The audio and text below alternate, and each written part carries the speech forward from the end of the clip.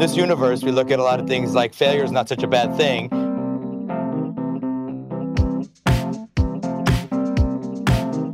If you're not failing, maybe you're not trying hard enough.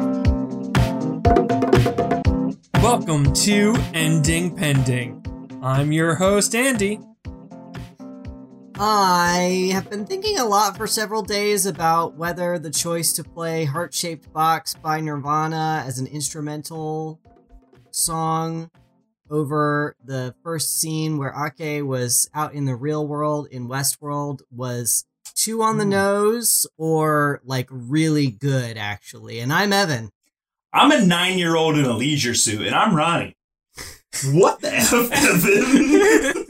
If you couldn't tell by those introductions, Ending Pending is a podcast where we discuss Westworld, where we discuss television shows which have only lasted for a single season. We're currently covering HBO's Westworld. No. NBC's. There you go. Oh, was I right? Yeah. NBC's Freaks and Geeks. The majority of people who watch it definitely have not watched it on NBC. Hulu's Freaks and Geeks. Yeah. Hulu's Freaks and Geeks. We watched episodes 10, 11, 12. That's right. But before we get into that, we have a guest. We have a guest. You know her from the podcast Fucking Fine, I'll See You Soon. We have Cece with us. Oh, you picked a terrible time to have some here. Yo! I'm so psyched to be here. Hello, Cece. Also, hi! Didn't Westworld have more than one season? It did, saying. Yeah. Okay. No, we're not covering Westworld. I've just been watching Westworld a lot, and I've been thinking about it. I've been thinking deeply about it a lot. I think I watched the first 2 seasons, and I don't like it. I think that's what I think. It's not working. If you've been thinking, podcast. And that's it. Thank you for coming to my podcast, Ending Pending. Just kidding. I hate it when the guest comes and immediately steals the podcast. I just steal the show. We've done that. Thank you for having me. It's so nice to meet everybody. I mean, I've known Ronnie forever, but that's not important. Our bit is I want everyone to tell a story about Ronnie that defines your relationship with him. Oh no! So we're gonna DTR it with Ronnie. That's the name of the bit. How do I play? This is the deepest relationship. I just watch in mild to moderate to extreme embarrassment, depending on the situation. No, we can toss this bit in the garbage can if you want, Ronnie. You have full veto power. No, it's fine. It's fine. It's not often that we have this opportunity. I don't have any embarrassing stories about you, Ronnie. I've only known you in the most delightful possible contexts. I'll say this. I'm not concerned about my good friends Annie and Evan. Annie and Evan didn't go to high school with me. It's the lady with the cussing podcast that I was worried about. That's slightly. Oh, you called me a lady. I'm honored. Little do you know, I have big dad energy. All right, well, I'll go last. Mine's the best for last, so you'll go first. No. I can go first. Or Evan, do you want to go first? I guess the like most defining memory I have of Ronnie is going to get cheesesteaks that one time. That was a good time. That was a good time. Yeah, we that was the same trip we were up there for that funeral. Yeah, which was rough. That was Very terrible. difficult. Yeah, that was terrible and unpleasant. But we stayed with Ronnie. Ronnie was a wonderful, warm, inviting host and cooked food for us. And we went to go get cheesesteaks together, and the cheesesteaks were real good. And I met Ronnie's baby, and we slept in his attic. Where did you get cheesesteaks? We went to Steve's. Steve's is good, though. Steaks. Yeah, Steve's is my favorite. We didn't have time to go all the way to the city, and honestly, Steve's is... Well, I was hoping you wouldn't say Pat's or Geno's, because that's not real. Steve's is better than Pat's and Geno's, and that's the suburbs, so... I've taken many a tourist to pets and Geno's because they really wanted to, but it always hurt a little bit inside. But Steve's is my favorite. Like, okay, I'm going to take you to like an actual cheesesteak place. More authentic for sure. Mm-hmm. And we all sat across the bar that they had at Steve's with all the very burly Langhorne lumberjacks. No, not lumberjacks. Just they the were type. like contractors, dudes exactly. Yeah, lots of people who would wear Flyers hats unironically, who don't even really care about Gritty that much. Those kind of folks. Yeah, the real sports fans. The real sports fans. We kept to ourselves pretty well. That's a great story, Evan. Thank you for sharing. I'm going to start just gather all these good stories for myself to hold on to in a minute. We'll wait for mine. So. I know. Well, that's why I'm holding them very tightly. And also to remind the listeners, you like me. You like me, and this is a good time. Andy, continue to pad my ego so that it can only shatter slightly. So I have 2 stories with Ronnie, and they don't directly involve Ronnie, but they do sum up my relationship with Ronnie very well.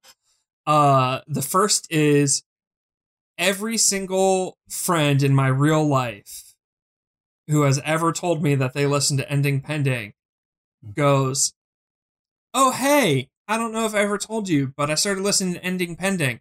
Ronnie's my favorite." Wow. Which boggles the mind. One, we're real human beings. You don't need to have a favorite. We're real fucking people. It's a little weird to be like, well, fuck that one, but those other 2 are great people. Or something like that. 1, that's weird. 2, you know me. I'm your friend. I helped you move. You're coming up to me and being like, oh, you're co-host, though. That's called a parasocial relationship. That's what seals the deal.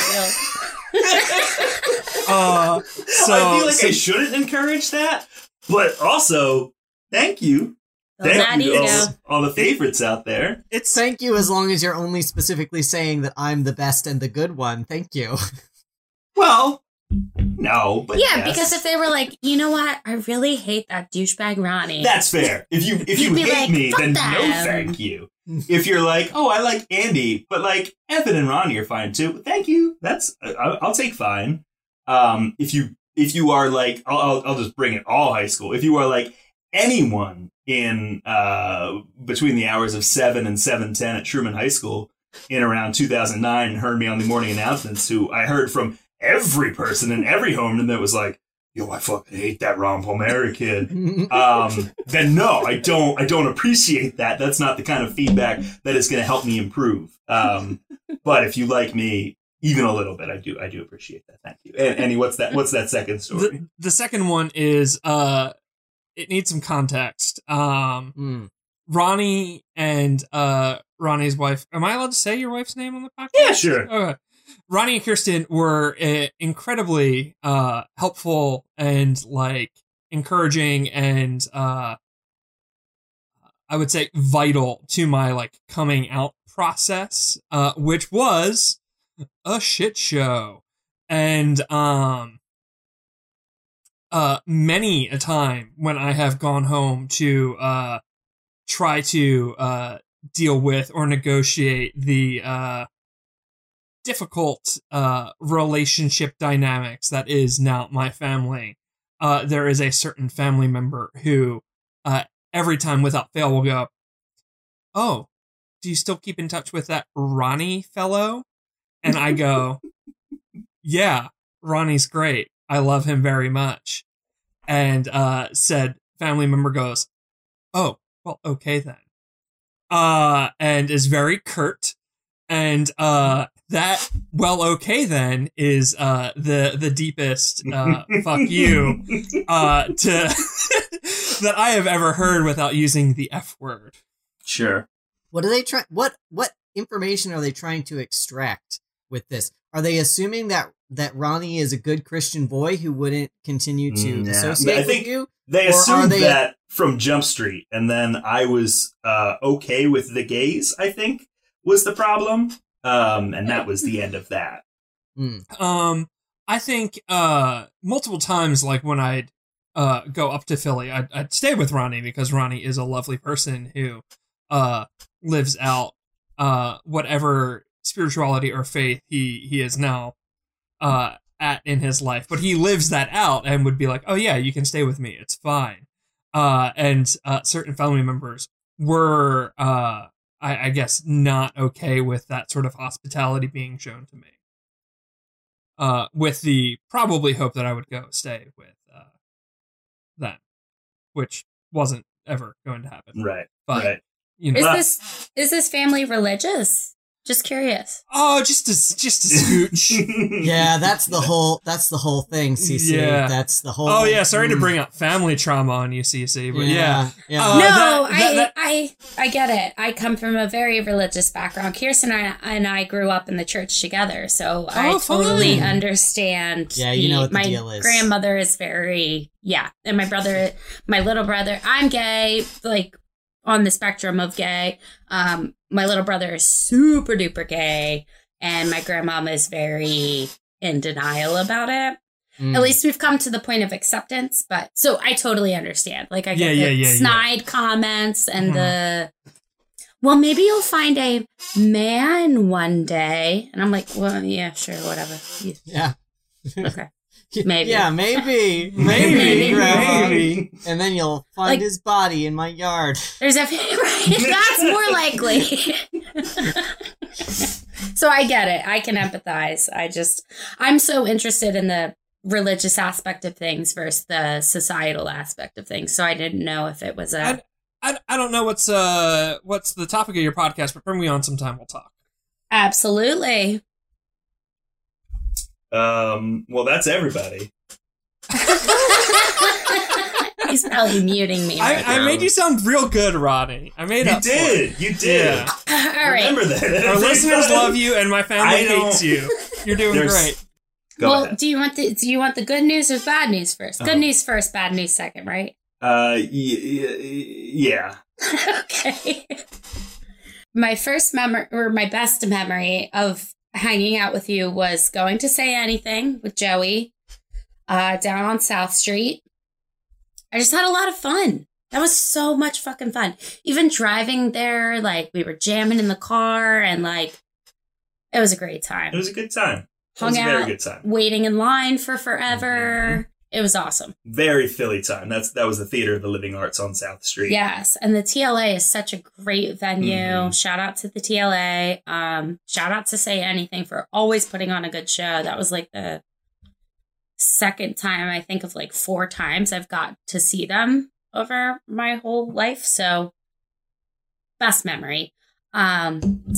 Most poignant memory was all right, you ready for this? Evan and Andy? I'm ready. So ready. So pumped. Ronnie was my first kiss. Wow. Oh, boy. I was in 10th grade. He was in 11th grade. He was an older boy. Look at that. Like, and I'll say this to Kirsten because I love her to death, but we were outside playing football after school, like sundown at school. That's so butch, sitting on Ronnie. The corner. I was the gayest butch. The gayest butch is the best description. Threw an arm, and I love sensitive people, so like threw his arm around me, and it wasn't a real kiss. It was a little peck, and that was it. Yeah. That was I think that was the only kiss I ever had with you. Yeah. But it was my first kiss in 10th grade. I was like 15, 16. Jesus Christ. I was a junior for my first kiss. I was waiting for someone special. I kissed. And it wasn't Ronnie? It wasn't. I have never kissed Ronnie, and it's a little bit of a crime, but I got there too late. Kirsten had already put a ring on it by the time I showed up. That's true. Mm-hmm. That's true. Heartbreaker. That is a very kind story that you could have shared, Cece. Thank you. Thank you very What much. was your worst? We have a history, you see? Like, I don't know.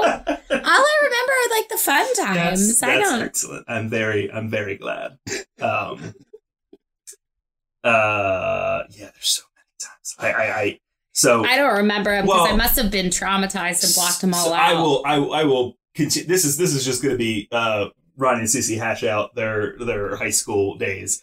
So I was the tech director for Truman's drama program a couple years ago. That's the high school that we went to.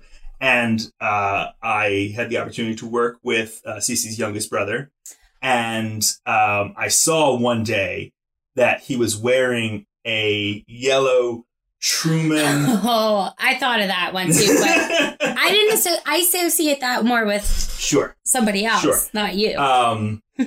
It was long story short. We were talking, the way that high schoolers talk, and a friend of mine was wearing a CC sweatshirt that she had left in somebody's vehicle. And someone kind of like was razzing me like, oh, look, it had her name on the back. And I was like, oh, yeah, that's not really a thing. Like, we're not talking anymore, and everything kind of got off. And the person who was wearing it was like, what? And ripped both of the sleeves off. Only of the one. Only one sleeve. And that's what made it worse. Yeah. And I was like, what have you duh, like this can't make anything better for anybody. Because I bought that sweatshirt. You did. It was my soccer sweatshirt. I bought it. Paid for it with my own money from Chick-fil-A, my hard-earned Chick-fil-A cash. So that is one of the milder stories that you could have told, but I shared it anyway. That was a rough one. I'm still mildly traumatized, but everybody is forgiven. It's a great cutoff. It's a great cut. Your brother's tall. It had a little midriff going on. I'm glad it worked for him. Number 16, baby. So that's. Yeah, you still like me, audience. That worked out just fine. Evan, what's this show about? We could keep talking about you, though, Ronnie. No. Yeah, this used to be the Ronnie podcast. Before I leave this house, I just want you to know I'm ripping up a sweatshirt. Oh, no. You must pick a sacrificial sweatshirt. That's only fair. You can take the sleeves and attach them to your old one. Yes. Make a Franken sweatshirt. Oh, you already know. Oh, Evan, what's this show? What show did we watch? Oh, yeah, okay. Watching Freaks and Geeks, we watched 10, 11, 12. The naming convention, out the window. Only 11 has the naming convention. We're all over the place with this now.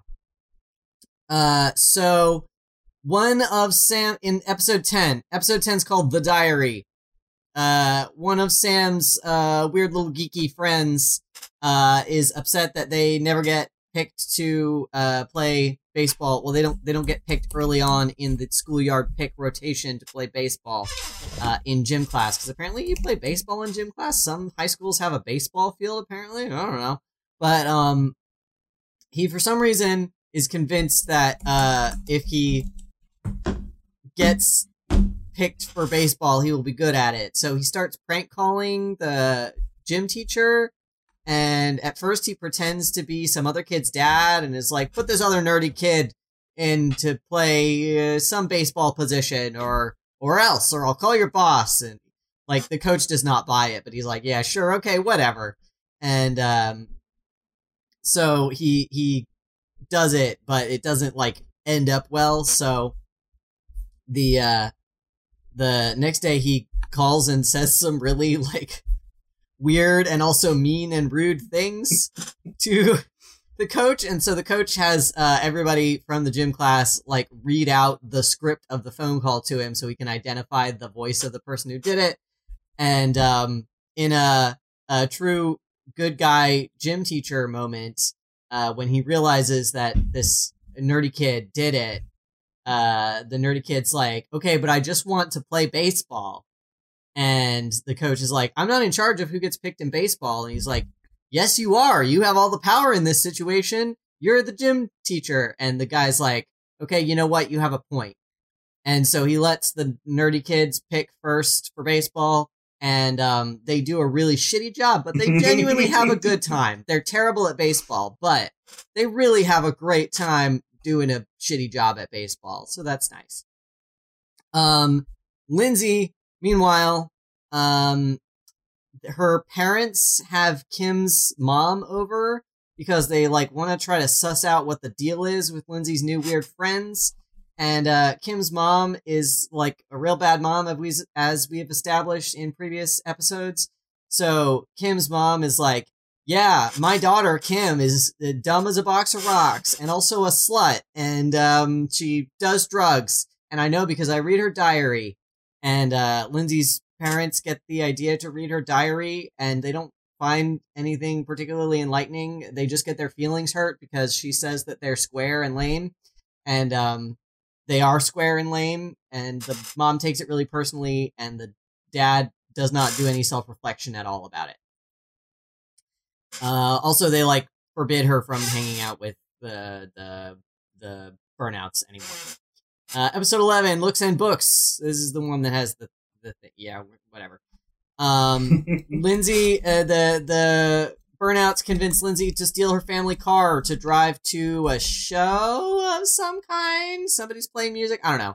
They convince her to steal the car temporarily. She gets in an accident in the few minutes that she has it, obviously. She's in huge trouble. She understandably blames the burnouts for getting her in this huge trouble. So she rejoins the mathletes and kind of goes back to her old nerd life. And at first the burnouts are angry at her and think she's being dramatic about it. But then they kind of learn to accept her interests and passions, and they go to support her at the mathathon. What is an event called when you're a mathlete? Olympics? Mathletics? I don't know. Anyway, she does math competitively, and they go to her competitive mathing, and they cheer for her and stuff. Which is genuinely kind of sweet. She's still mad at them about it, but they kind of realize that she's going places and accomplishing things in life, and they start thinking oh, maybe we should, I don't know, do something. Maybe we should just not be shitty all the time. And then Sam is trying to impress that one cheerleader he still has a crush on, who just randomly turns up sometimes in episodes as the plot dictates. So he goes to this disco themed clothing store. It's the same clothing store they went to earlier in the series to get the fake IDs. Yeah. No Jason Schwartzman this time. Yeah. Just weird older guy. Yeah, so they go to this weird disco emporium, and the guy convinces Sam to buy this jumpsuit thing, and he gets teased about it relentlessly, and the guidance counselor has to give him a ride home, I think, because he's being harassed and thrown in garbage cans and stuff. So that's just a bummer for him. Episode. That's for sure. Yeah, I mean, it doesn't really resolve in any meaningful way or teach him anything. He just is bummed about it, and the girl. It does, though. What do you mean? We'll talk about this later, Okay. But go ahead. Continue. Sorry. Episode 12 is called The Garage Door. I was pretty drunk when I watched this episode, I'm not gonna lie to you. Finally! Yeah. Y'all been talking about getting drunk and high for these episodes for months. I had a rough day at work. I came home, I had an entire pint of beer without any food in my stomach, and then I watched this show. So, we can all work together. Sam has a friend named Neil. Neil is the Jewish one. And what? Sam has a friend named Neil. Neil is the Jewish one. I just. There's the Jewish one and the tall one. I don't remember the other one's name. And the skinny tall one. It's Neil and Bill. This character's defining trait, the ongoing joke, is that he's Jewish. That's fair. It is. It is the ongoing joke. Anyway, Sam, one of the two main characters, his friend Neil has a dad who they all kind of think is cool. He like, you know, when they were doing the prank calls, he was like, haha, prank calls, love prank calls, that's funny. And they were like, you're a cool dad, Mr. Neil's dad. And then when they like, they were like staying up to watch Saturday Night Live, I believe, he was like, yeah, that's fun, that's cool, stay up to watch Saturday Night Live, 13-year-olds, well done. And they're like, yeah, you're cool, Mr. Neil's dad. And then Sam sees Mr. Neil's dad seemingly maybe cheating on his wife as he's like leaving the house one night, I believe. And it becomes a whole thing in their friend group where like, was Mr. Neil's dad cheating? What happened? We have to figure it. We have to get to the bottom of this situation. Mr. Neil's dad is a dentist, and he has Sam. Sam is a patient of his, and while he's cleaning Sam's teeth, he gives him this weird shakedown, like, you didn't see anything, right? It was totally fine. Nothing weird happened. I do not remember if he was cheating or not. Was he in fact cheating? I don't know. Yeah, there was a thing with the garage door open. He had a woman's garage door, which is like so of the time. Mm-hmm. Yeah. That like, also, when Sam caught, I love that you call him Mr. Neil's dad. Like, Neil's dad. But Mr. Neil's dad, when he caught him, he was shopping at the mall with his mom, Sam and Mrs. Weir, for their, like, first microwave. And she was like, I don't need that. And it was like, so, like, this is the first time microwaves are in department stores, and so of the time. So, same with the garage door opener and whatever Mr. Neil's dad drove. What was it? Like a Camaro or something like that. I don't know cars. With his cool dental license, like, what do they call that? Vanity plate, yes. Yeah. Also, So the car that Lindsay crashed was a station wagon, which was just fun. Yeah. and like an OG Wood boxy. station wagon. Yeah. Paneling. Yep. The other plot going on this episode is that Seth Rogen's character, whose name I will not learn, Seth Rogen has a crush on this girl in the band, and they like Lindsay Tuba girl. Tuba girl. Yeah, she plays the tuba. Lindsay is inexplicably just friends with them again in this episode. Like, they kind of mention the whole car in trouble, grounded, mathlete thing, but only just barely. It feels they're just back to the status quo now. So Lindsay tries to like help corral this girl into going to this like laser light show with them. This is something that I have no vines into. I don't know what it like. It seems to be a movie theater, but it just has like lights on the ceiling that they're watching while they listen to music. It's got to be an 80s thing. Got to be an 80s thing. Yeah. Anyway. I actually have been to these. I'm sorry to interject your summary, but a laser light show is not that crazy. But continue. We'll talk about it. Yeah, so it's this thing, like, it looks like they're in a planetarium or something, except it's just projecting some weird shapes on the ceiling while they're listening to music. It's, seems like extremely something that would only be fun if you're on drugs. But so Lindsay helps them, like, convince this girl to go to this, like, laser show with, Seth Rogen, and, it seems to be going real bad at first, but then it goes okay in the end. But then it turns out that they thought it was, I think, Pink Floyd night at the laser show Orama, and it's like country night.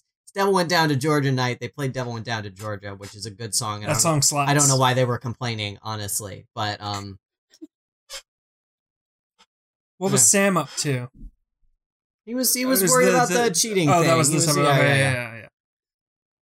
That's the show. That's the show. That's the show. That's all 3 episodes. That's it. That's 3 episodes, and you know I gotta ask it. Hey, Andy. I hate that I'm first. Yes, Ronnie. These 3 episodes of Freaks and Geeks, did they work for you? Parts of them did. Parts of them didn't. That's not the question that I asked, Andy. So I'm trying to decide. Sure. I'm gonna go with my gut. Just shoot from the hip. Just not think about it too much, and just really decisively say my answer. Which is gonna be sure. Okay. Yeah, that's an affirmative. Freaks so and that's Geeks. something. Freaks and Geeks won me over. It took 9 episodes, and then 3 more after that. But it won me over. That's how counting works. Yeah. Let's go to Cece. Oh, it 100%. I'm just a little scared that Cece's going to beat me up in a Dunkin' Donuts parking lot if I say anything bad about this show.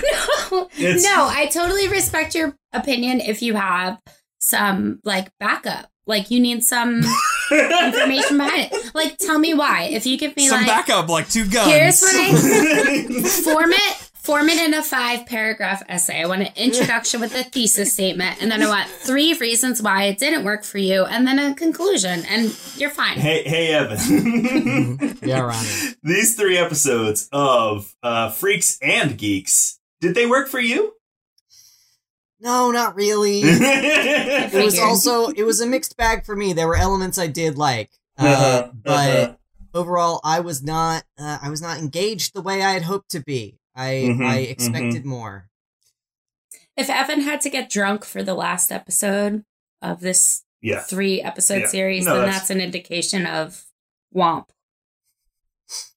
Hey, Ronnie. Hey, yeah. Did these 3 episodes work for you? Gosh, I'm feeling real Andy this episode. I think I'm gonna say yeah, but only just barely. I will say. Well, let's just hop all right on in. I'll lead us off into what worked for us. The things that worked more than they had in all of the episodes we watched so far. Were there as many things that worked as I would have liked? Not as much as I would have liked, but that's a different segment. For the it's just that there were elements of, deepening of characters, further development of the plot and of the way that the characters are interacting with that plot, that it was helping tie it together, but I still think there's a lot of loose ends. Here. I agree with you, Ronnie. The things that worked for me really worked for me. There were bits that I really enjoyed, and I wish that they had really had more of an impact on the overall story. Like, I love that this gym teacher keeps subverting expectations. Gym teacher's great. I love the gym teacher. Gym teacher's genuinely good guy, and you never see that. Coach Biff is always very good, and not like good in the way that we have characters sometimes where they're like gold and like unimpeachable. He's a dick, but like when you like reason with him, he's a solid dude. He's a sensible man, and he genuinely seems to care about these kids, including the ones that are nothing like him. Like, clearly he was a jock in high school. Clearly he peaked. Clearly he's, kind of living out his high school dream by being a gym teacher. But when these geeks come to him with a problem, he's receptive to that problem, and he genuinely tries to help them. The moment where he says, I don't pick the teams. Like, what do you want from me? And is it Bill? Is his name Bill? Yep. Bill is like, I want you to change what happens. And he's like, but I'm not I'm not in charge of it. I can't do that. And he goes, yes, you can. You have all the power. And the look on the gym teacher's face, on Coach Biff's face, when he realizes that this kid's right and I'm wrong, and he goes, well, okay, what should I do? And the kid says, Bill says, let the geeks pick the teams for once. And Coach Biff nods his head, and then it cuts to the next day in gym class. And it's just such a fucking good, pure moment. And like Evan said, you don't ever see that from gym teachers. They're always caricatures, yeah. Gym teachers are always drill sergeants. They're always made out to be like a joke of a thing. And two, to cast fucking Biff, to cast motherfucking Biff from Back to the Future, total subversion of expectations with this character. He's the best character on the show. I also like that the guidance counselor seems to be a genuinely good dude. Kind of dorky, kind of ineffectual sometimes maybe, but also truly a good guy. Trying his best. I liked that, so I liked episode 11. Thought the setup was good, but was following it. Like everything made sense within the internal logic of this episode. I like that we got to see Lindsay in like a very different element and like see the person she was before she decided that she was gonna like become a burnout now. She was gonna make new friends and be a whole new person and reinvent herself. Because we got to like see this whole passion she had for math, and she was really good at it, and she's like really competitive about it. I also love that like the burnouts turned out to support her in the end, even though like in the beginning of the episode, they were like not willing to take responsibility for this whole situation. They realized that like, oh, she was right. Actually, that was our fault, and we do kind of suck, and we need to like be better people. So loved that. Loved their like changed attitudes there at the end. Hated, and I know I'm jumping in this early, hated that had no consequence after that. Hated that from episode 11 to 12, just like that thing that happened, everybody forgot about it. Something that I really liked about these episodes were that the dichotomy of like geek is good and like victim and like jock is bad and bully like really gets flipped. And we've talked about this before, but like the Mathlete girls are savage to another girl on the team. Yeah. Just Shelly was a bitch. Just fucking brutal. Straight up. I loved that. I loved that marching band girl like fucking destroys Seth Rogen. I mean, like, she says some insults that, like, you know, it's not great to, like, shame people for their body or what have you. But, you know, they're high school students. It's a TV show. So we can, like, just love that for her. What a queen. But I think, just to add on to that, I think that, like, she saw where he was coming from, which is a sarcastic asshole. Yeah. And she played it right back. And then I think the minute that he started being nice to her, she was like, nah, this isn't as fun anymore. Like, do you want a drink? Do you want popcorn? Do you want this? Do you want that? She's like, no. Do you want a hot dog? Because I'll go get a hot dog. Like, I love that turning, like, flipping the script. Like, turning that on its head kind of thing. I'm assuming she's a one episode character, which is a shame because she was a great addition for this episode. Mm-hmm. And then Squints. It turns out that Squints, who's been like the main bully of Sam Weir, everyone fucking hates him, and that he like everyone thinks he's a dick and a jerk. Like all of the like athletic like jockey kids think he's a fucking loser too. And I like that, like, Squints isn't one of the popular kids. Because it turns out, like, at least in my high school, if you were, like, fucking aggro like that, no one would want to be your friend. Like, even the cool, like, athletic kids wouldn't want to hang out with you if you were, fucking, a dick like that. So, I just thought that was great writing. Very much so agree.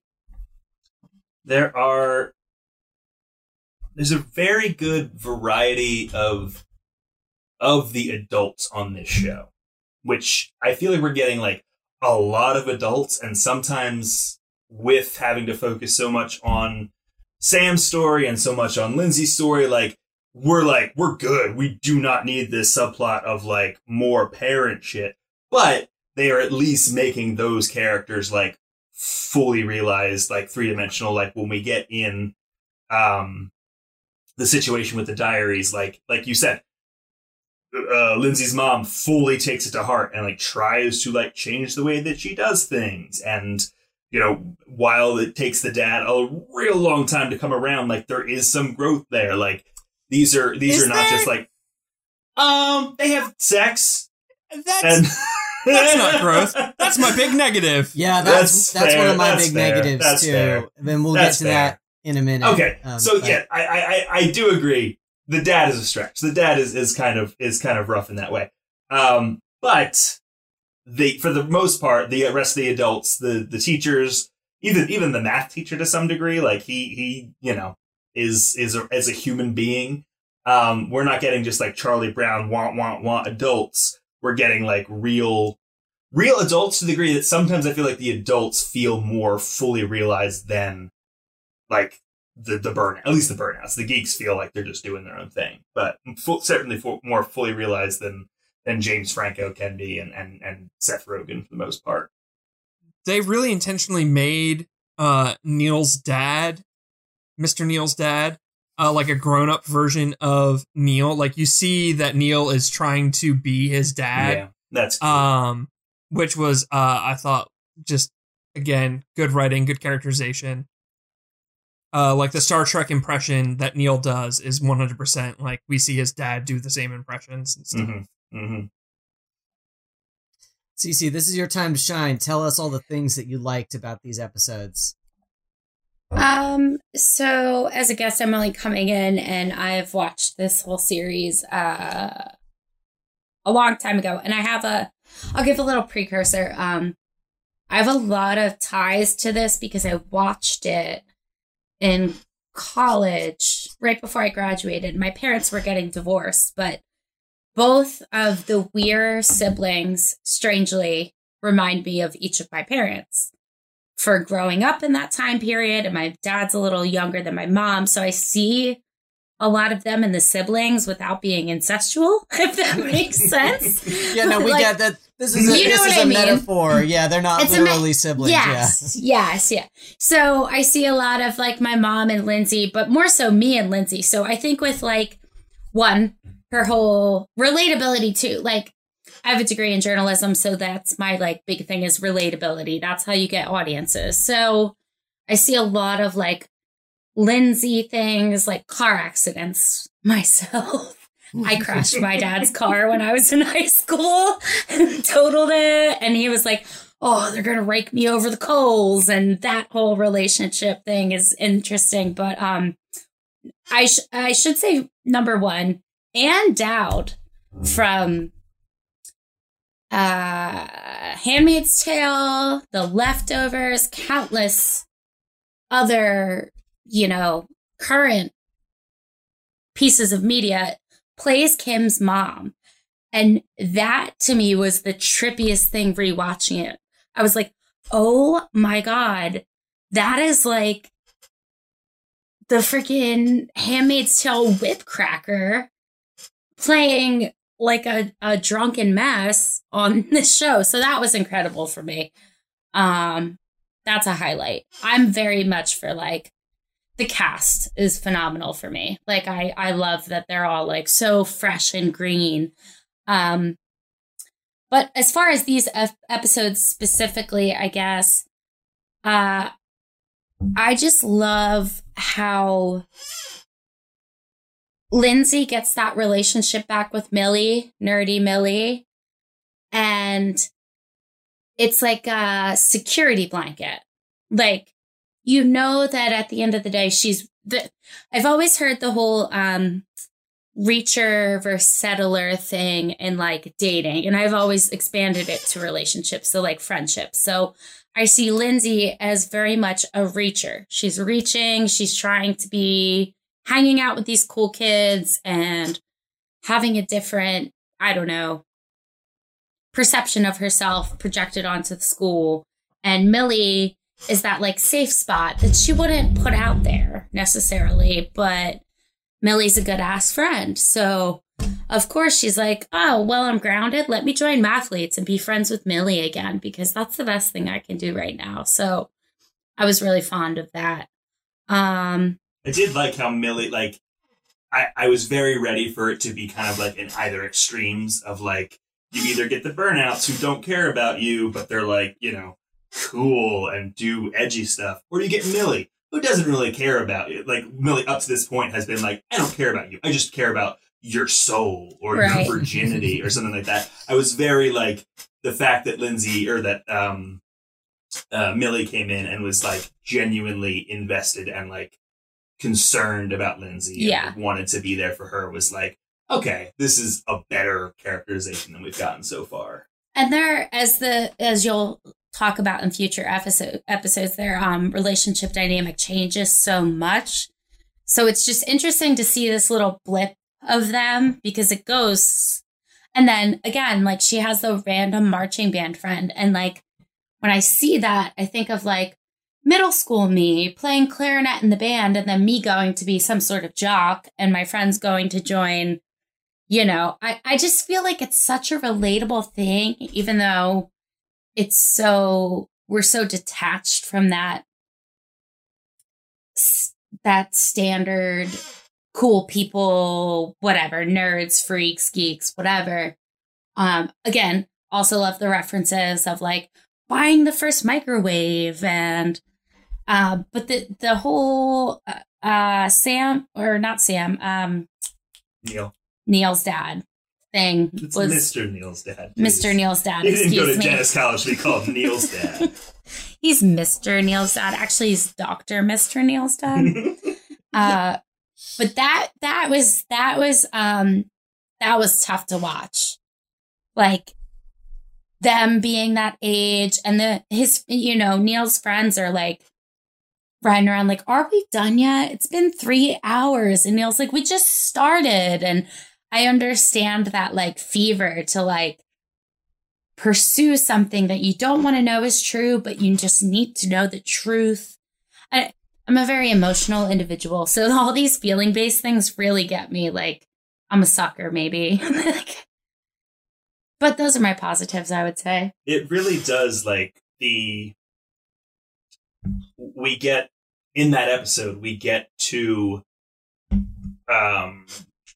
really full-fledged character developments of characters that I think we've really wanted to.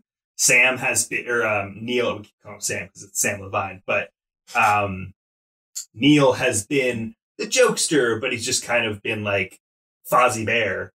And this is like, you know, every time they go through something, the stakes are very low for the geeks.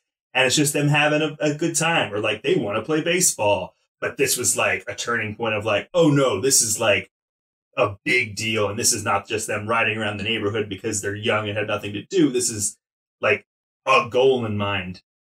And we get to see like, the block of wood that has been Seth Rogen actually like get pulled out of that and have some emotion and have some like show some desire for something and real conflict. Yeah. And serious conflict. And I think that, you know, it just helps to flesh out these groups where, you know, we have talked about Lindsay, very relatable. Absolutely, like tip to toe is the most audience surrogate thing this show has.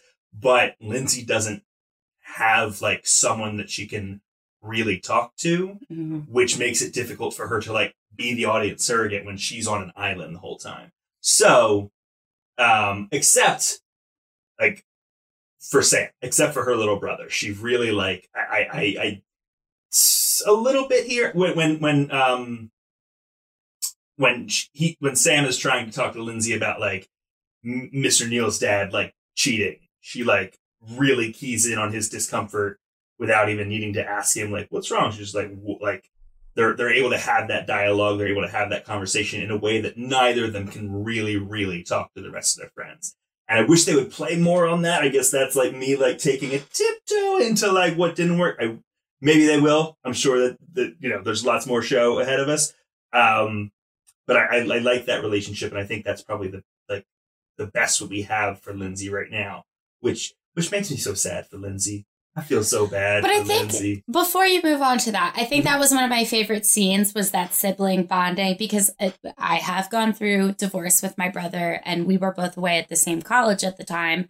And I think, like, Sam being like, do you think Dad would ever cheat on Mom? And she's like, no, of course not. And then their dad walks in and he's like, what are you talking about? And they're like, I feel like that was like the most like wholesome sibling interaction that just like made me feel so encouraged about that family, because they're obviously all just like dealing with their shit. They're all insecure in some way, like from Mom to Dad to Lindsay to Sam. But that was very heartwarming. But for sure. I really liked that Mr. Neal's dad didn't just show up in the episode where we find out he's cheating. Like, if I think back to Boy Meets World, they were constantly like bringing in characters, especially parents of characters, for one episode, and then you'd never see them again. Like, I think Topanga's dad got like recast like 4 times, and every time they brought him in, he's like a completely different character because they were just banking on the fact that you would not remember who he was. And for Mr. Neal's dad, like, we met him 3 or 4 episodes before this, so like we knew how much like the gang of boys really looked up to him, and like we knew that he was the cool, like, fun parent that they went to hang out at Neal's house because his dad was chill. And that made finding out that he might be, a bit of a dirtbag, really hit hard. And that was good. I liked that. I liked that they took the time to build up this side character that they didn't have to. They also brought in Neal's mom, and they had Neal's mom talk to Sam's mom, which is something that I've always kind of longed for more, in that, where it seems like Sam's mom is almost jealous of Neal's mom for, I don't know, being fit or being young or having a Dr. Handsome husband or being able to play tennis on the surface level. Like, there's that mom, which I'm not a mother, but if it wasn't evident, but there's that like, she does all these cool things, and Lindsay's writing about me in her diary that I'm boring and I make the same thing for dinner every night, and she's out there playing tennis and complaining about being a chauffeur. And I don't know. I feel like that was something that I wish was another storyline in a way. Maybe that's because I'm older now and like could be a mom age, where I want to see that aspect of things. But this is a superficial thing, but the episode with the gym teacher, the scene where the Coach Biff is interrogating everyone, had me in stitches. It was funny. It was a very funny scene. That was the funniest scene this show has had. I probably laughed the hardest at that I have at anything from Freaks and Geeks so far. And like, each of the kid actors like fucking went for it, and Coach Biff was just a pro, and it was really, really funny. Neal's like, you smell like a stinky turd. His delivery was phenomenal. Yeah, his Shatner was great. It's like Neal to like take out what's happening here of just like Neal being a kid from 1980 played by Sam Levine, who is a kid in 1999, like having to go back and like do all these references that he really does not have any frame of reference. I mean, maybe he did, but like shouldn't have any frame of reference for, and just really nailing it is like, that's a whole different level. The movies were coming like, out then. I know. That doesn't mean like this child had seen them though. Right. Well, sure, but like you know, like I'm talking about like Shatner's Star Trek wasn't completely gone from the zeitgeist. I know. I'm just saying, like he was very much playing a like pop culture obsessed kid. Yeah. And he was with a pop culture that would, for the most part, no longer existed. Oh wait, no, because this is the 2000s that this show aired. 99 to 2000, yeah. Okay, yeah, you're right then, Ronnie. You're right. I'm wrong. Yeah. He's great. Fuck me. I'm sorry. I didn't think he did a good job. Yeah. Like playing off of. I mean, yeah, he just did good. Can I complain now? Yeah, let's complain, Evan. Evan is our. Cece, let me introduce you to Evan. Evan hates everything. I hate everything that we watch. I'm into it. I have one big complaint, but I think Evan, it's your same big complaint. Yeah. Okay.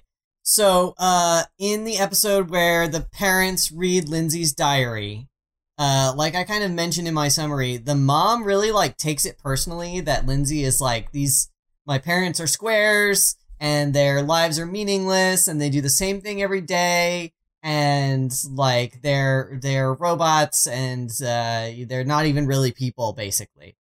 The mom like feels really terrible about that. Also, the diary points out that like the dad is a misogynist. Like he just will not do housework, will not clear the table after dinner, will not do dishes, like absolutely will not. And so Lindsay's mom then starts trying to like do some stuff that's just fun and different. Like she cooks some different, interesting food for dinner. She like experiments with new recipes. And the dad is a huge dick about it.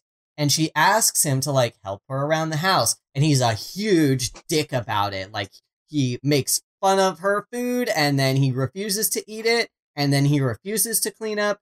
It's like he's just an incredible douchebag.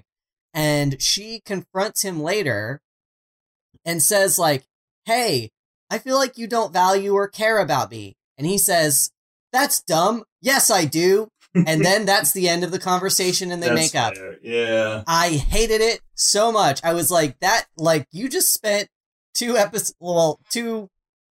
was an episode of the show. You spent an entire episode of the show being like an unbelievable doucher to your wife.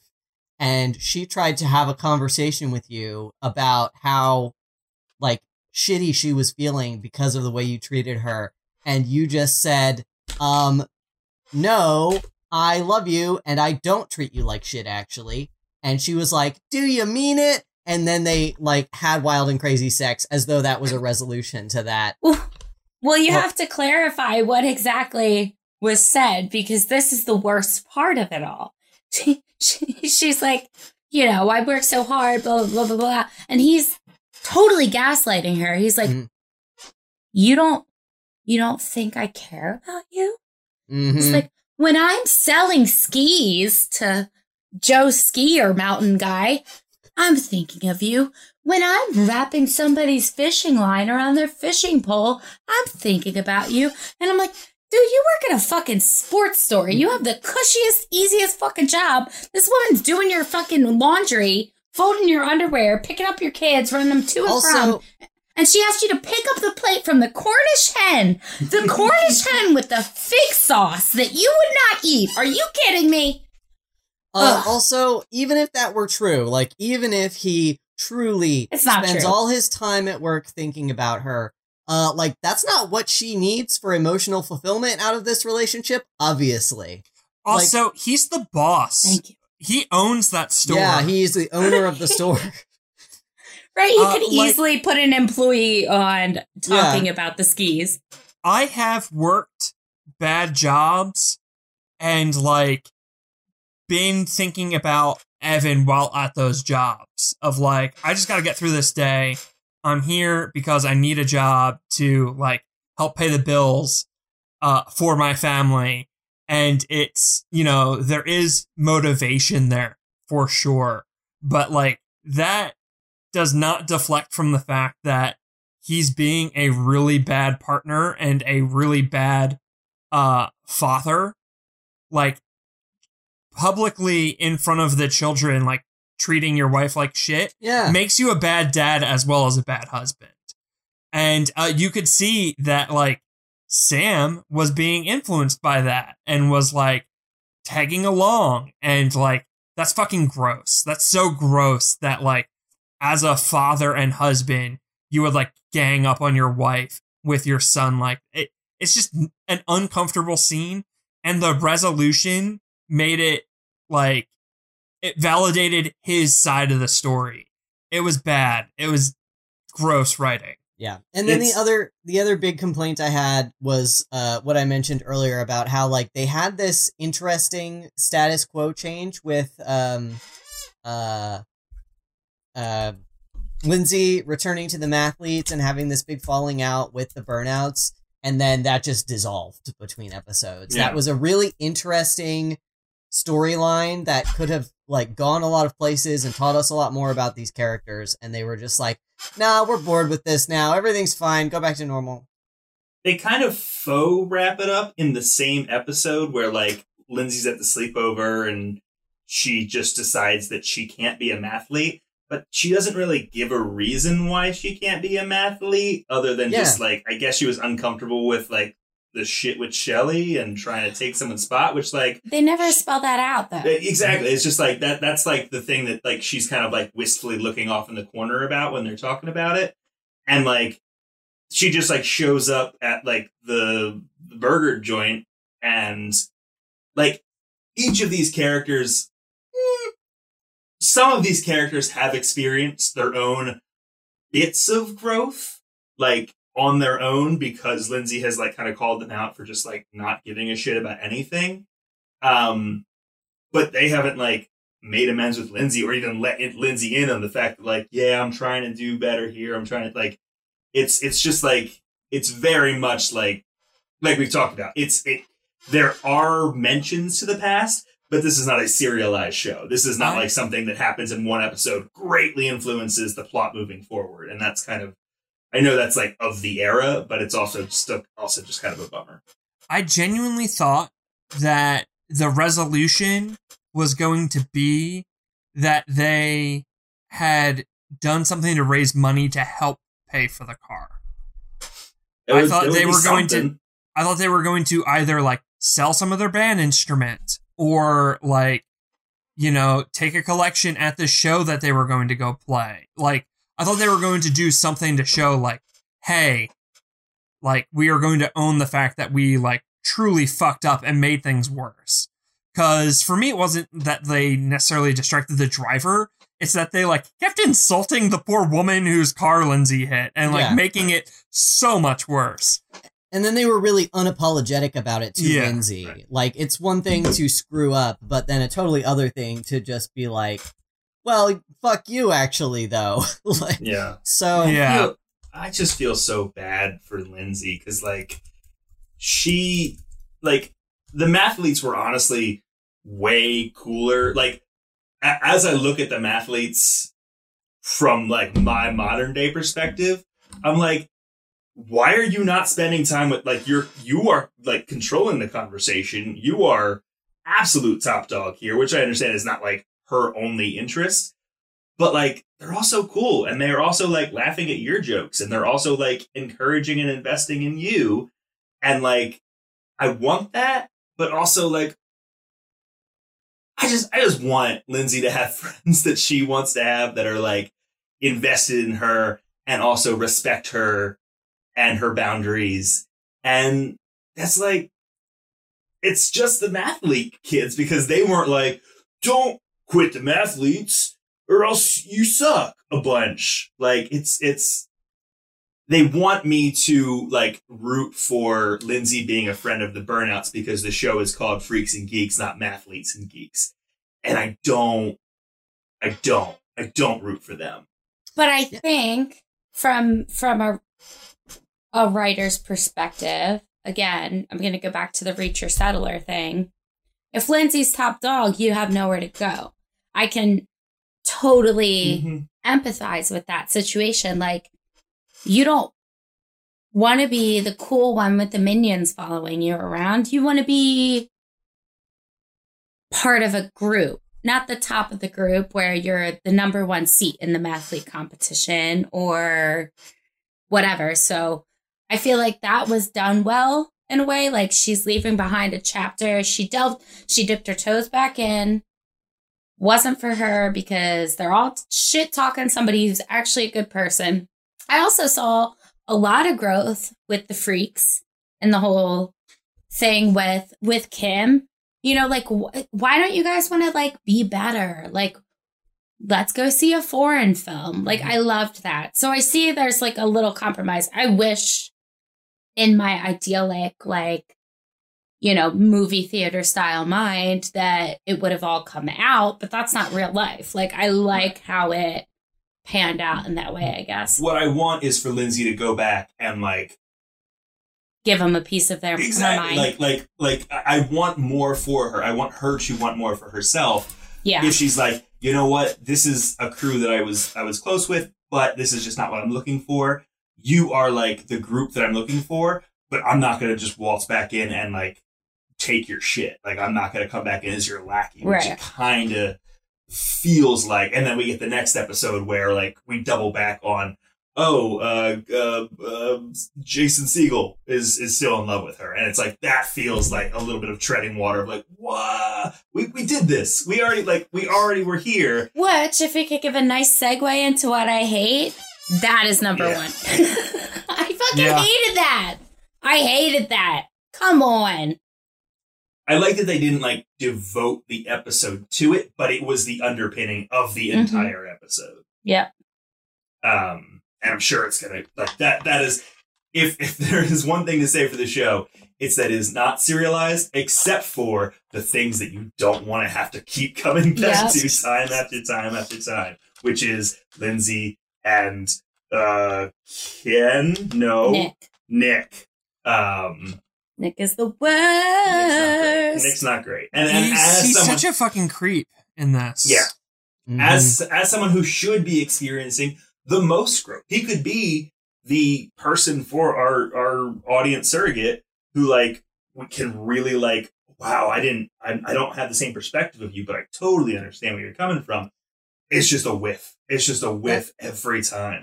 That point where he realized that Lindsay was uncomfortable being in a relationship with him and broke up with her to save her feelings could have been a real growth moment for him, but they just used that as a convenient thing to, like, end that relationship so they could go back to the status quo in the next episode. And it's a real shame because it seems like it was an out of character decision in that moment per all the rest of his behavior before and after. When it could have been a really, like, interesting, a pivotal moment for him in his decision making and how he interacts with women. So, But part of me thinks that it's done to give, and I mean, this develops further as the season goes on, but without getting into that, part of me thinks it's to give, like, Lindsay a leg of her own to stand on, to not make this all a relationship.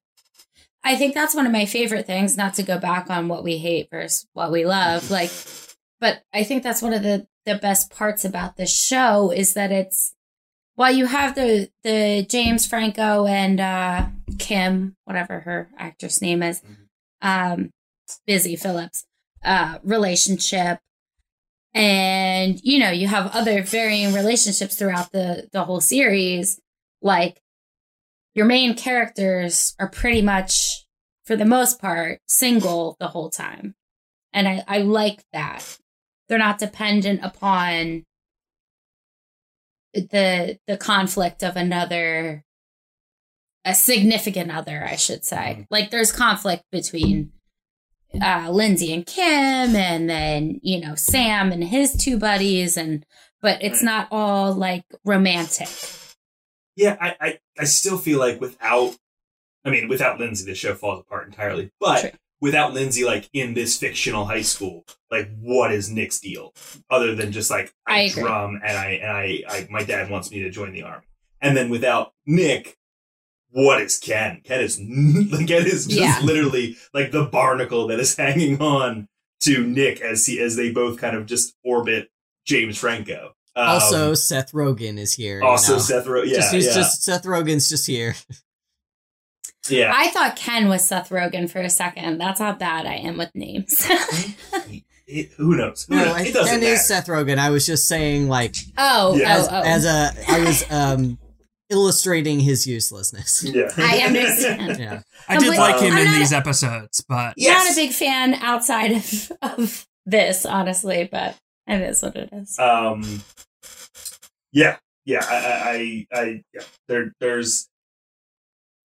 There is a lot more to want out of these relationships, but it's also like I don't feel like the characters always want more out of their relationship, where that is where, like, well, then why am I invested in these relationships? And that's where it kind of is like, is it working?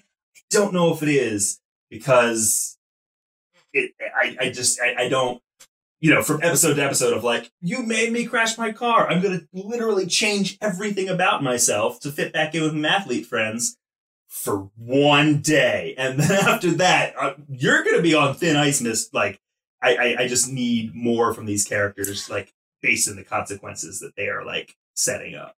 I'm not trying to be argumentative, I'm just putting the other side out there. I feel like that's the fickleness of high school, though. Like, the ripping of the hoodie and,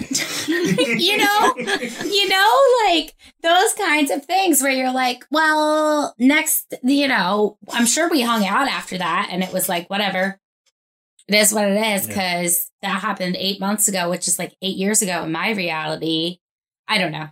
Yeah, it's something we've talked about before, of just like the authenticity of like what it is like to be in high school. And like on the one hand, it's like, yeah, it's real. And on the other hand, like I look at Jason Segel being a creep, and it's like, I was a high school boy. I was a creep. like there's not, I don't think I would be summed up as a creep, but I was like, a lot of me and my friends did shitty things that we should not have done and should have faced real consequences for. And like, that's authentic. There's a difference between authenticity and like something I want to watch and spend time in. And this show, for what it's worth, that is like a thing that I don't think a lot of shows try and thread. You have your bad guys, you have your good guys, whether it's a high school or anything else. And it's very black and white as to who you root for. There is a little bit more gray area here, which is like we always talk about. We want shows to get weird. We want things to be challenging for us. It's just, like I said, it's not working. It's not a bad show. It seems like it's falling flat in your expectations. It's they're making decisions that are falling on either side of that line, which is their job. They got to make the shots. They got to make the calls. But for me, it's just. We have also remarked in the past, CC, that a lot of the sort of tropes that we are now bored with were not boring in 1999 when this show came out. So that's certainly working against it for us. There's a lot of things. We know that this was like seminal in the teen drama genre, teen drama television show genre. So some of the things that we're kind of over as television viewers in the year of our Lord 2021, we would have found very novel when this is coming out, but respect kind of don't anymore. I also wanted to say that the point both of you made was basically like dealing with the Weir parents, Sam and Lindsay's parents. They're, they've got this weird misogynistic thing, and either of you made the comment that is poor writing. And to counteract that, I think, was it writing or was it trying to be accurate to the time where that thing would just kind of be passed over? Because I don't know, I look at my parents and my grandparents and that kind of thing's always justified. So is that bad writing or is that really, really good writing? I think if it was written that we weren't supposed to, like, also as the viewer walk away from it, was the mom coming out and kind of like smiling and like kind of like making jokey jokes about fucking, where like if we had like left the conversation and, you know, Mrs. Weir is choosing to stay with a husband that she knows is shitty for the sake of her own well-being and her family's, or like to keep the family together, the show would have maybe shown us like her putting on the brave face, but let us know that she's not actually happy about it. Right. Or like she's not convincing herself that she has to be happy about it, which I think, you know, maybe happens more often in those sort of situations than not. But and to your point, Cece, they do have the opportunity to really capitalize that when Neil's mom comes in and she's living like this blissful, can do whatever she wants, husband adore, well, I guess husband doesn't adore her that much, life. But according to her, like they really could have like hammered that home. It definitely fell short there. Yep. I see what you mean. I think what it comes down to is just Mr. Weir, Sam and Lindsay's dad got that good dick. That's I guess. It's that is the resolution right there. That good 60-year-old dick. No, that man does not look when young. they're trying to play Pit the one night, they're trying to play the game, and he's like, "You can't play with just two people." She's like, "Do you want to have sex?" He's like, "Oh, okay." This is for you. I know. That's me on game night. You know, I don't want to have sex. Burden. I'm here to play games. Can we talk about the queer? This episode's running fucking long, and I'm sorry, but there's a scene where Sam gets cornered by bullies in his day suit, and they call him queer many, many times. And queer is a hotly debated umbrella term in online LGBTQ plus discourse. Some people like it, some people hate it. It seems that the people who dislike it are either A, turfy, and they don't like that queer kind of includes everyone in a shorthand way that they don't want to include, or B, they grew up in the 70s and 80s where queer was a slur, and they remember it being a slur and they don't like it. And they rather use the term gay. The problem is if you grew up in the 90s and 2000s, gay was basically a slur. So seeing it tossed around so, like, violently was a little disconcerting. And to be honest, I feel like the only reason they used that word is because they couldn't say faggot. Yeah, it was definitely, queer was definitely still a slur in 1999. Sure. Like, it was definitely, that was definitely very, questionable of them putting that in there. It felt like they knew they couldn't say faggot, so they said queer. But how the characters were saying the word queer, they might as well have just been saying faggot. See, I don't necessarily agree because there's that, not that I disagree. I don't particularly remember the whole 70s suit Sam scene where he gets called queer, but I do remember when Lindsay is talking to Kim about how they're not allowed to hang out anymore. And she's like, well, what did your parents say about me? And Lindsay's like, oh, yeah, you know, they're just queer. And like, it does pang a little bit with me. Like, it hits. Like, I'm like, ooh, that's not right. But again, of the times, and I feel like that's very much equivalent in my mind to that's gay. So for me, it's like, yeah, it's offensive, but she wouldn't have called her parents the F word. There's no way in hell. I feel like she used it there because she used it in like an old-timey literature way. Like if you read, you know... Yeah. The 1930s, The Merry Adventures of Robin Hood by Robert Pyle, he uses the word queer talking about Robin Hood, and that's not because Robin Hood is sucking Will Scarlet's dick with the married men. He definitely was. Right. Well, he was, but that's not why he uses the word queer. He'll use it because Alan Dale is a bard and he dresses, flamboyantly and strangely. So I thought that was just like characterization of saying Lindsay's smart and she's using an old-timey word and maybe doesn't necessarily realize that, like, that's not what it means anymore. But the bullies were definitely using it in a very harsh and aggressive way, insinuating that Sam was gay because of, he was dressed like Elton John. In the scene immediately before this, they are like coughing homo under their breath too in the classroom scene. So it's like their intent is clear. The writers, whether or not the writers are trying to like sneak in a bad one.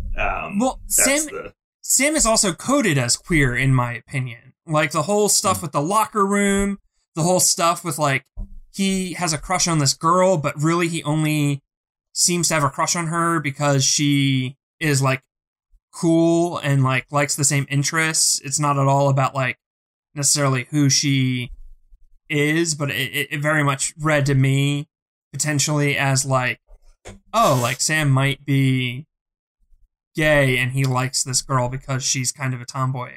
I don't know. I didn't read him as queer. No, but I didn't at first either. But at this scene made me like look back, especially the locker room scene, like not wanting to change in the locker room because you are uncomfortable in your body and potentially your attraction to other dudes. Everybody's just uncomfortable in locker rooms, though. I don't know anybody who was comfortable getting. I'm not saying this was intentional, but like. This really aggressive bullying scene where they're throwing around slurs and it read as uncomfortable, 1, 2, whether or not Sam was intended to be like a gay coded character or not. I don't know if it makes it better or worse either direction, because either 1, this is like an actual queer character, like being assaulted and abused, which like is really dark for this show, or 2, it's no representation at all, and they're essentially like taking a like mild gay bashing storyline and shoving it in where like they don't have the right to. It's also like the way that they treat, again, with all of this, it's the way that they like treat the consequences of that situation.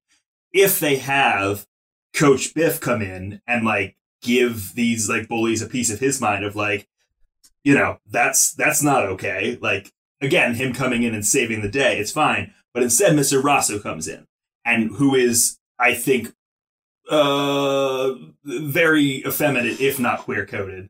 And, kind of gives him, like, the spiel of, like, yeah, people have always given me a hard time for the way I dress and my long hair and stuff like Sam gets his, like, confidence boost and, like, is able to say, like, yeah, it doesn't matter what they say about me. The bullies don't get like what's coming to them. And so it's I'm on the side of like, listen, I was called gay through all of high school. Little did anybody know. And like, so that's very authentic that is the case. I don't like, there's, that's what they would have called him.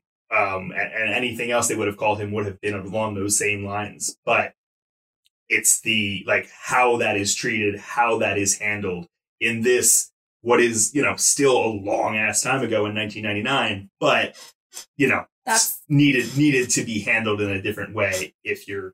That's my perspective of the entire series, was that it was done in 1999 and it's based in the 80s, which were super homophobic. You think of the whole AIDS crisis. And I think that this is one of the straightest shows. We're looking at it through such a progressive lens. We live in 2021. We are very attentive to these kinds of concerns, and we see it. It's more visible. It's more common. I honestly think that, like, homosexuality was the farthest thing from any of their minds during this season 1. Would it have progressed further? Potentially. Yeah, I would say, but I don't think that any of our main characters, other than the bully, Squints, he could have been portrayed as homosexual, but I don't think they would have made any of those characters personally. Just from how I see, I don't know. Let's call Judd Apatow. Do you think he could give us some insight?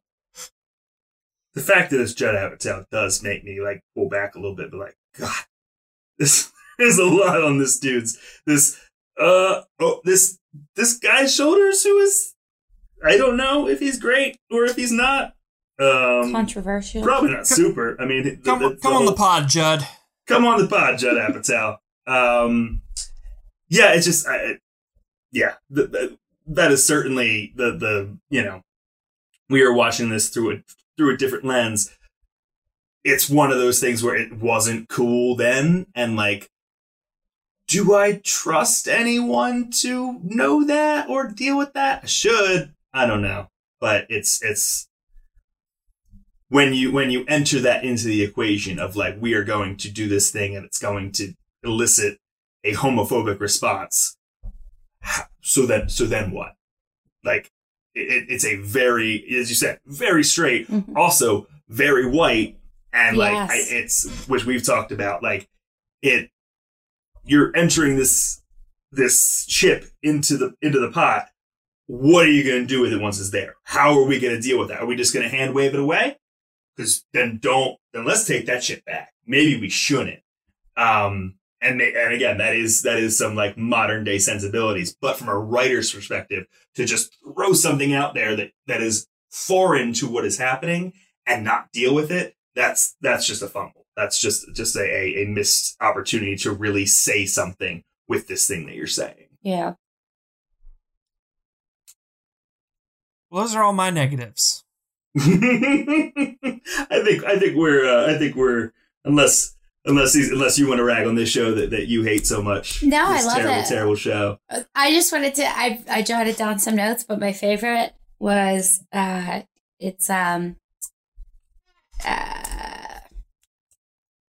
Franco's character. He goes, Daniel. Yes, Daniel. He's just James Franco. It's basic white names. It's just all these terrible white. This is Nick, and this is Ken, and this is other Ken. I don't know. Daniel goes, "What are you, my guidance counselor or something?" Like those one-liners just really hit me. I'm like, oh, I love it. He's really doing like a Marlon Brando in Streetcar Named Desire, like very much like, oh, this is how I talk when I'm from the same town as all of you guys.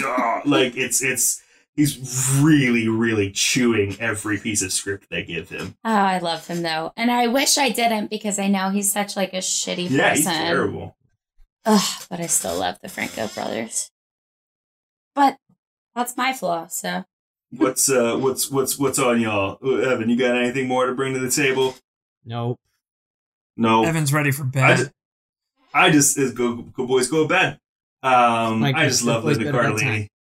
I just love Linda Cardellini. I want the best for her.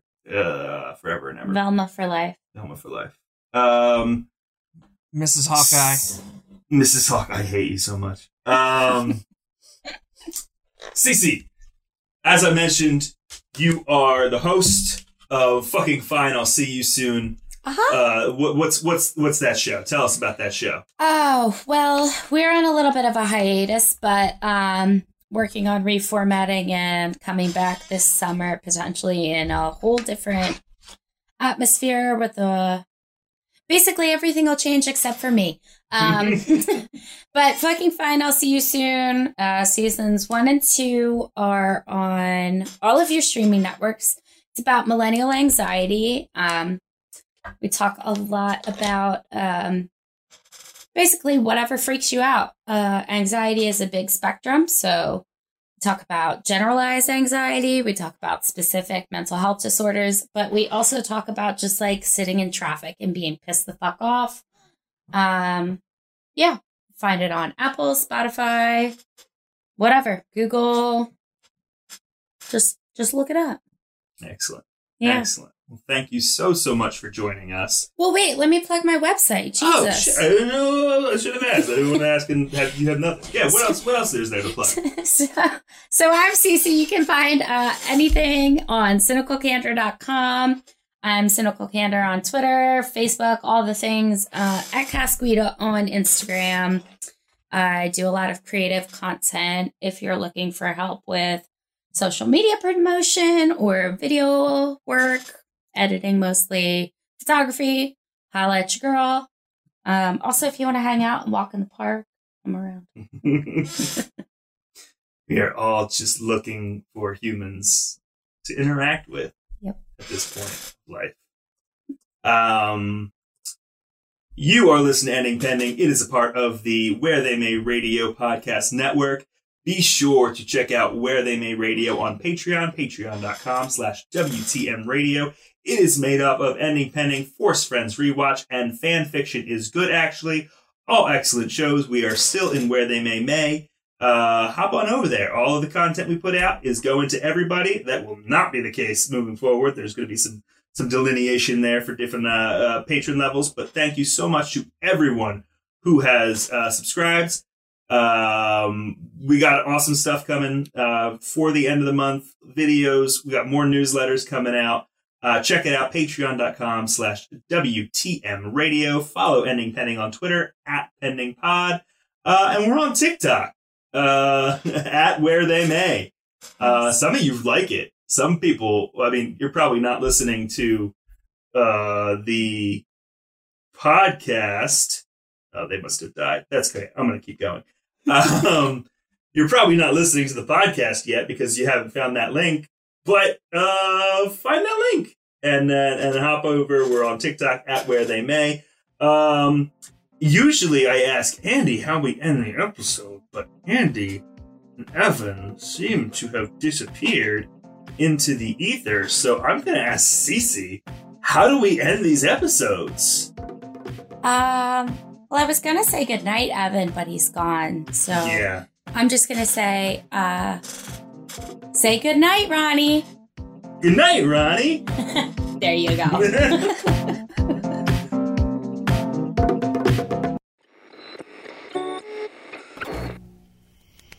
Where They May Radio.